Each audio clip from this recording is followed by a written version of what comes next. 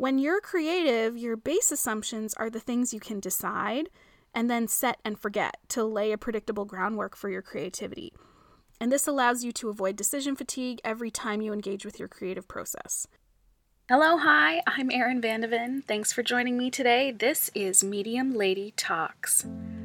This podcast is about figuring out the medium effort way to get the most out of life today. I hope the things I unpack here can role model and invite you to sort out your own ways to live life in the present. This is a show about experimenting to get closer to what matters most. I'm glad you're here, so let's settle in.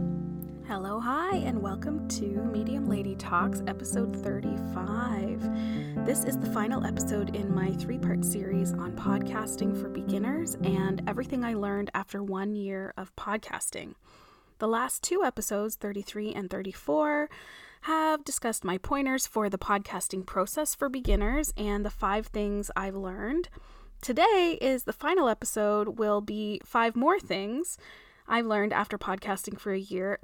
If you're a regular listener of Medium Lady Talks, you'll know that when my episodes end on the 5, I usually do a series called 5 Things to Try Right Now.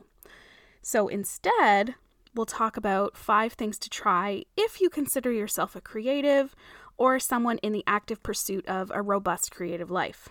5 things to try for creatives, or budding creatives, if you will. So, if you're not a person with a podcast or a creative side hustle or a side stroll, I lovingly called Medium Lady that the other day, I hope you'll keep listening because this episode will continue to do something that I feel is strongly emblematic of the kind of content that I like to put out there.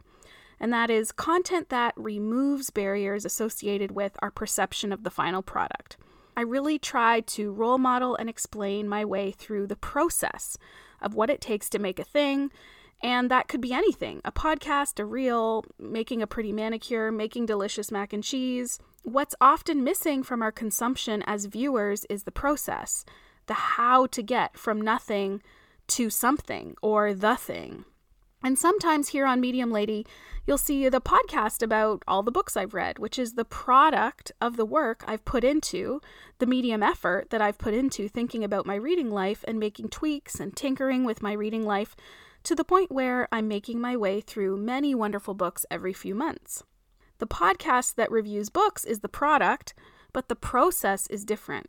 Some processes are easier to demonstrate than others, but regardless, that's what I want you to feel as a member of the Medium Lady community is the process is always worth sharing because that's where you learn the most about yourself. The process is where self-discovery is the richest, not the thing that gets produced as a result. So with that being said, let's dive back into the things I've learned after 1 year of podcasting. Technically, I think I'm at like 13 or 14 months now, but who's counting? I'm sure you weren't. And the 5 things to try on your life's path to a rich and satisfying creative life. Number 6 is to plan and then don't, because life will happen. My first tip is to plan and then don't. Plan your content, plan your interviews, make a calendar, make a script, and then don't plan. Fly by the seat of your pants. Allow content to be improvised. Look for flashes of inspiration and follow the garden path of your curiosities. This podcast came out of pretty distinct planning and a bit of analysis paralysis, if I'm going to be completely honest. But once I got a few episodes off the ground, what happened was the novelty of the creative process had to start to be flexible in order to become a part of my real life. I had to integrate the podcast as a project into the podcast as a lifestyle, if you will, and in order to make the creative process a more permanent part of my routine and my life, I had to figure out ways to make the structure more forgiving and malleable. So what do I mean by that? Okay, so here's an example. In the beginning, I had 10 episodes planned out based on what I thought would be desirable content, and I'm using finger air quotes there. Subject matter I thought I could produce based on my knowledge and expertise. Again, finger quotes around the word expertise. Although, no, I'll take that back. I think that I definitely have expertise. I have something to offer. So no, I'm not going to tongue-in-cheek, be self-deprecating there. I do have knowledge. I do have expertise. And this podcast is based on the foundation of that. Okay. So I had planned those 10 episodes, and about 5 episodes in, I started to actually fall behind on that content for 2 reasons. The first reason is real life, and the second thing is that some new and cool things popped up and started inspiring me. So what I did was actually start to make episodes based on those things that were exciting to me and really representative of what was happening in my life at the time.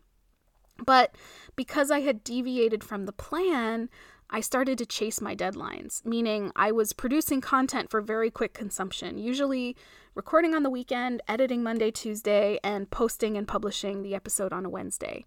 And that actually went on for much longer than I would like to admit, maybe 10 episodes or so. I had a plan, and then I started to deviate from that plan. And once I didn't have a plan, I kind of went on a little too long without a plan. So eventually that structure of sort of chasing the deadline, if you will, started to put me in a bit of a pressure cooker, and I started to feel like I was making an episode just to hit the Wednesday deadline every week. It started to feel like without a plan, I was at risk of kind of reaching or creating content that was less aligned with my values, but would satisfy the drive in me to check off the requirement of having the podcast released every Wednesday. So was this going to be the episode that really aligned with what was inspiring me? No, but was I going to be able to publish it by Wednesday? Yes. Back and forth and kind of in that cycle. It started to feel less like the development of a rich and creative life and more like, I guess, kind of a performative creativity. Making the podcast felt actually like too much work at that point. I'm thinking about how I'm kind of making this sound. It all kind of sounds really dire, but I want to clarify that this happened slowly. And somewhere around episode 11, 12, 13, 14, I realized that I needed to continue and return to the spirit of experimentation that I'd been sharing on Instagram to extend that to the podcast as well. With that spirit of experimentation, I started to tinker with a bi-weekly release schedule. And at first that felt actually kind of like a failure and a bit of a setback. I felt like every time I came on the podcast or I came online, I had to explain why I had made that choice to go to a bi-weekly schedule. But looking back now, as I'm recording episode 35, I really don't think I would have been able to keep going. I don't think I would have been able to keep making meaningful content that matters to me, the content that speaks from a place that's grounded in my values and interests me if I hadn't made that change to go to a bi-weekly schedule. And while, of course, I do actually really want to return to a weekly schedule, it's likely that there will continue to be times that I move back and forth between a weekly and a bi-weekly release schedule. And I could let that worry me because there are these sort of rules, again, finger quotes. There's a lot of finger quotes in this episode, rules that suggest that the only way to grow is consistency, and being really specific about your target audience and your niche and your ideal listener, etc. But I actually think the only way to grow swiftly and exponentially is about consistency. But I don't need to grow exponentially. I can grow organically and slowly. I can take breaks. I can have regression and pause on my, journey of growth. And as I said in last week's episode, growing organically is the whole point. The reason I'm making this podcast is to explore my creativity and to enjoy that experience. The enjoyment of the experience is a higher priority for me than exponential growth or fame and fortune as a podcaster. And actually, I don't know if anyone is claiming fame and fortune as in the pod space. I doubt it, actually. So that is my first tip, or tip number 6 in the continuation of the 10 things that I've learned after podcasting for 1 year. Plan and then don't. Plan and then fly by the seat of your pants. I think the next thing I'm going to talk about is to keep your wins big and your failures small. When looking back at anything you've worked on for a year, your brain is pretty apt to head quickly to the failures. And I spent just a few minutes describing my decision to change the bi-weekly schedule, which I can choose to see as a failure, or I can choose to see it as proof of my ability to grow and be flexible while learning to run a podcast. And it's really important when you look back at the creative process that you keep your wins big and your failures small, because the wins and the setbacks are just two sides of the same experience. I know that the worries that kept me from diving into the world of podcasting were very powerful motivators to stay small. To stay small, avoid sharing my voice, and to worry about the consequences of claiming more space in the world. All the things I worried about have not come to pass. All of the benefits that I dreamed of have come true and beyond. So here is a list of the big wins that I experienced in the last year. I have grown in my confidence to speak on what I believe in and what I have learned about myself, and to position that as a body of expertise that I know can help others. I have connected with hundreds of people on Instagram, and many of those followers have become wonderful, loyal listeners of the podcast. The podcast has achieved over 1,000 downloads in the span of a year. I was sought out by Jane Allen's publicist to read and interview Jane for the release of the Black Girls Must Die Exhausted novel last fall. I have been able to deepen friendships and relationships through the interview process by inviting other creators and colleagues to share who they are and their interests and passions on the podcast. And that actually includes, the deepening of my own, marriage by interviewing my own husband. And I have brought my family into the process of podcasting. My kids understand how it works, my husband joins in to be recorded when I ask, and my family is invested in my personal growth as I continue to explore and be creative. Those are massive wins to me, and they couldn't have been born out of any other process except this creative process, this process of making a podcast. Sharing wins actually makes me feel a little bit antsy, just like when I admitted that I like my own stuff in last week's episode. But I think it's more important to share the process of the creative thing, that I also talk about the mindset of podcasting or being creative. Just because you can go and stream all 35 episodes of Medium Lady Talks doesn't mean that you can get a sense of what it takes from within to make a podcast. And making the thing can put a creative person through a multitude of experiences that may never be seen or witnessed by anyone. And I think this is the one tiny chance that I have to share more of that experience. So when I share those wins, there are failures that I think of too, and those failures are really small.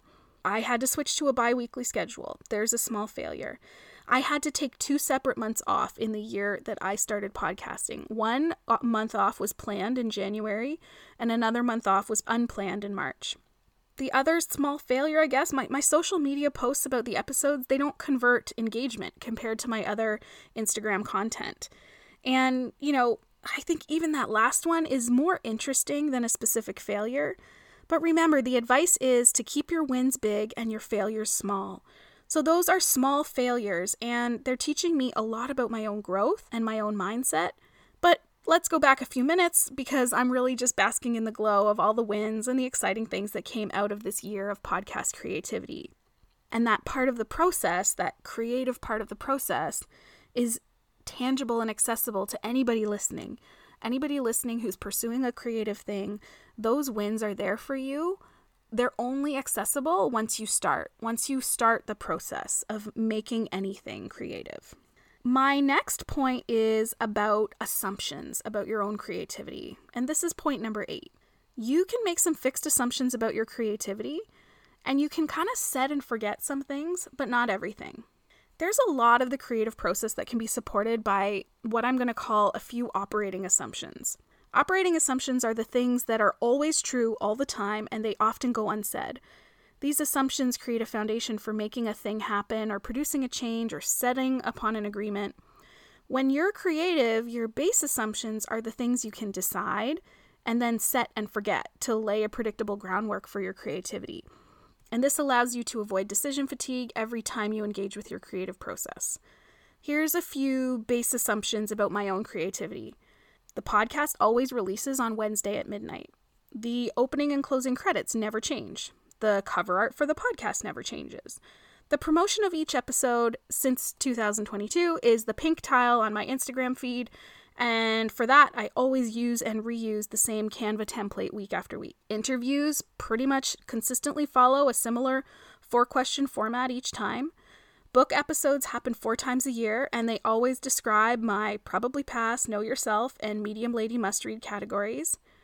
Every episode on the 10s includes a conversation between my husband Nick and I.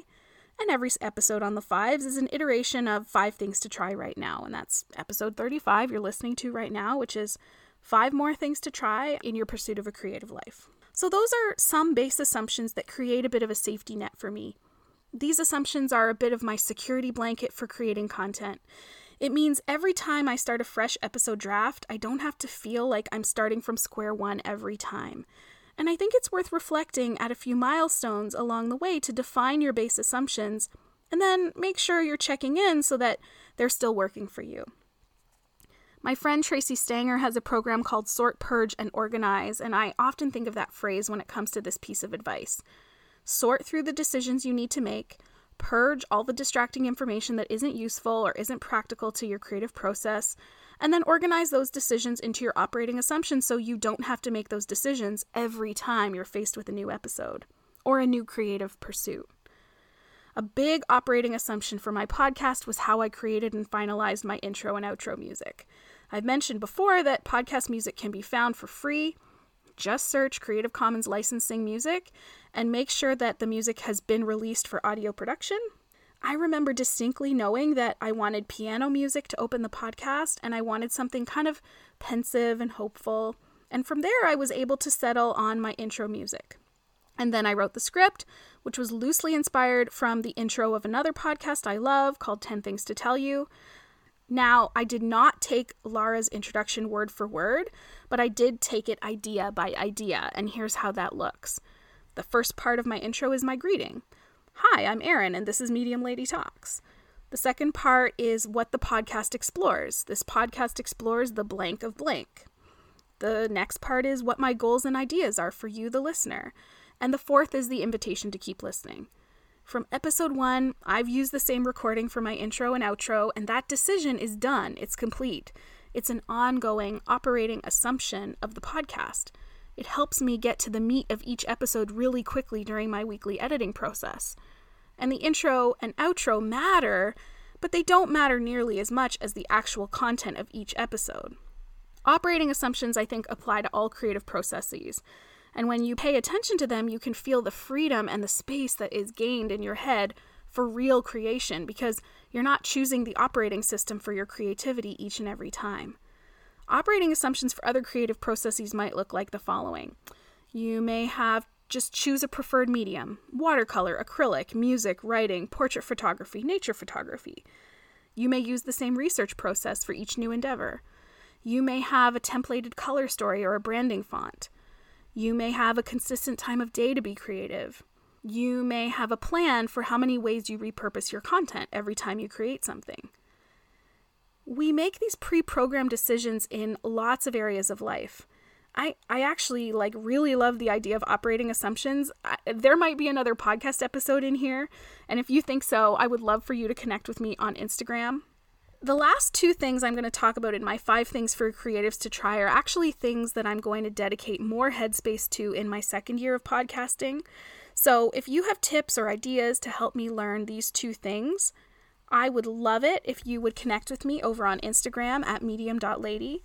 You can look for the pink tile in my feed to find the post related to this episode, and that's where I would also invite you to connect with me and other listeners after the episode. So the last items are figuring out how to drive social media, not let it drive me, and eating the frog when it comes to pitching myself and the podcast. I want to stay in the driver's seat when it comes to social media.